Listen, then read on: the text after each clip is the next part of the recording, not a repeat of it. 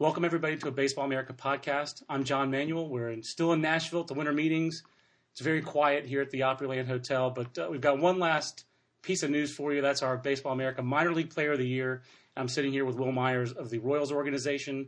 And Will, thanks for joining us. And we're going to start off with 2009 draft. And the 2009 draft got a lot of attention this year because of Mike Trout, Major League Player of the Year for Baseball America, Rookie of the Year. He was the top high school player, subsequently from that draft class. Right. 25th overall pick. You went in that draft class, and we were just looking at it before we were recording at the state of North Carolina, what a big year it was.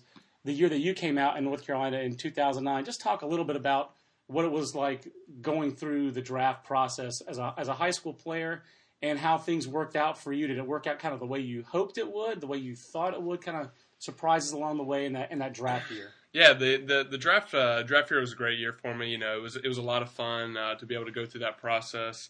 I was committed to South Carolina, but I had to entertain the draft with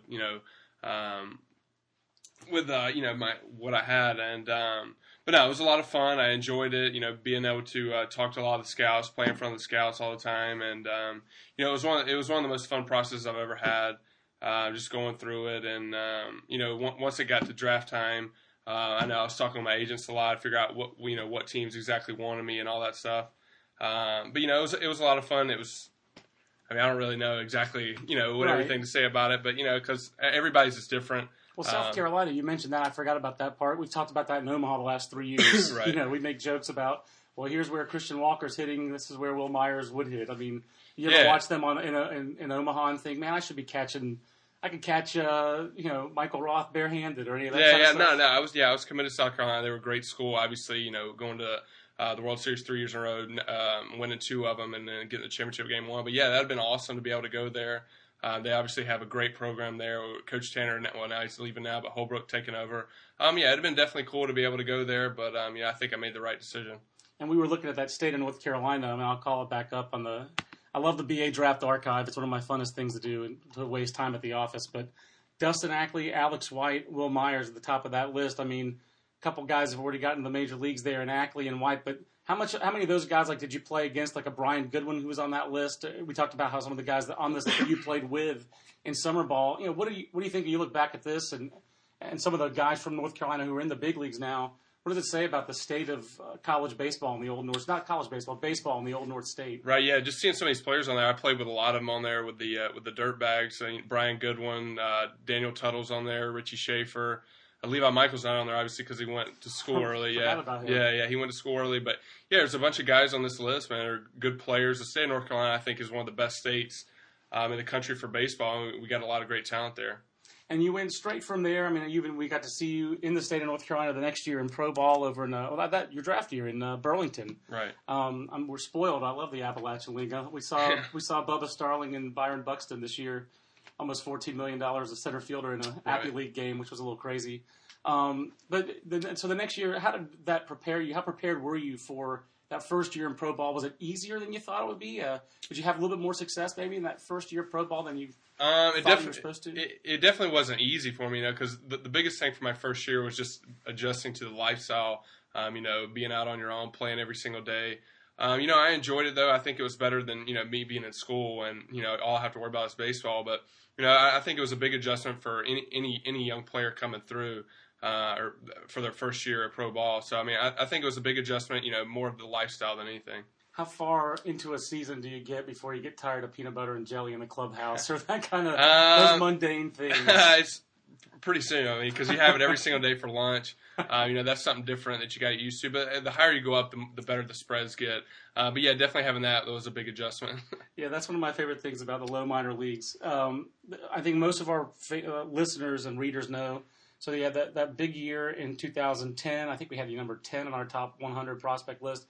And then 2011 just didn't seem like it was. I wouldn't say it was the exact opposite, but clearly you had the physical issues with your knee, and then just the offensive results weren't there. Kind of take our listeners through a little bit of that. How'd you injure your knee? Which knee was it? And kind of how that process played out. Right. Yeah. In 2011, I injured my left knee. I was actually running to my apartment out of the rain and slipped and fell and cut my knee open pretty bad. I had 2 stitches and 4 staples in my knee. Was out a week. with that, came back, played, busted open the scab, and Staph got in it. So I missed about a month and a half of the season. The injury honestly didn't have that much to do with my season. It was more just getting out of the lineup and getting out of the swing of things. And, once I came back, everybody was already in mid-season form, and I'd only played a couple, I think maybe 20 games and missed a month and a half. So everybody was already in mid-season form, and I was just, had only played 20 games. So I think that was the biggest thing, and me not having success early kind of hurt my confidence a little bit. And, I think that was the biggest thing is the confidence level wasn't there. Seemed like I only saw you once that year, but I saw you in the fall league. I went out for the Rising Stars game. I can't remember if I saw you on the Friday night before the game or if I saw you in the Rising Stars game. I'm pretty sure you were in that game. But I just remember texting J.J. Cooper, who does our Royals rankings. I was like, I don't care what he did this year. You got to rank this guy high because you look like it seemed like your rhythm and your timing was back in the fall league. Was that? I know you put up big numbers there. Right. But did you feel like you got that confidence back and got a little bit of that snap back in your forearms? Yeah, absolutely. Because I know, after the season, a bunch of people were doubting, my ability to be able to hit. And I knew going to the fall league, being able to have a good fall league would, kind of regain that status. So what I want to do is just go out there and have a good fall league, play with some confidence, and just know every at bat, I was going to hit something hard or get a hit. And that's what I was able to do every time I was in the box. You talked about being in the lineup, just being in the lineup every day to keeping that rhythm, see pitches, that kind of thing. I guess that's what happened really for you in 2012. And to stay in the lineup every day, not like they were going to take you out, but center field, right field, third base. Was it more difficult to stay in a rhythm when you were moving around different positions, or did it actually help you a little bit to focus? I don't want to say it got me out of rhythm because I enjoy playing all over playing different positions. I think it kind of keeps it interesting. But I enjoy playing center field a lot more. Obviously, it's my favorite one. But I don't think that had any effect of getting out of the rhythm of anything. I actually enjoyed it because it made it interesting every day. And this season, at what point during the year did you know that? Did you feel like this was going to be the kind of year that you could be obviously you aren't thinking minor league player of the year, but at what point in the year, was it May or was it even in April where you thought to yourself, I'm ready for this. This is going to be a big year? I think, early April after my first, I think it was after my 5th series of the year when we were back home, I started feeling really good at the plate. I didn't see nothing was really fooling me. I felt really confident in the box. I knew at that point I was like, this is going to be a good year for me.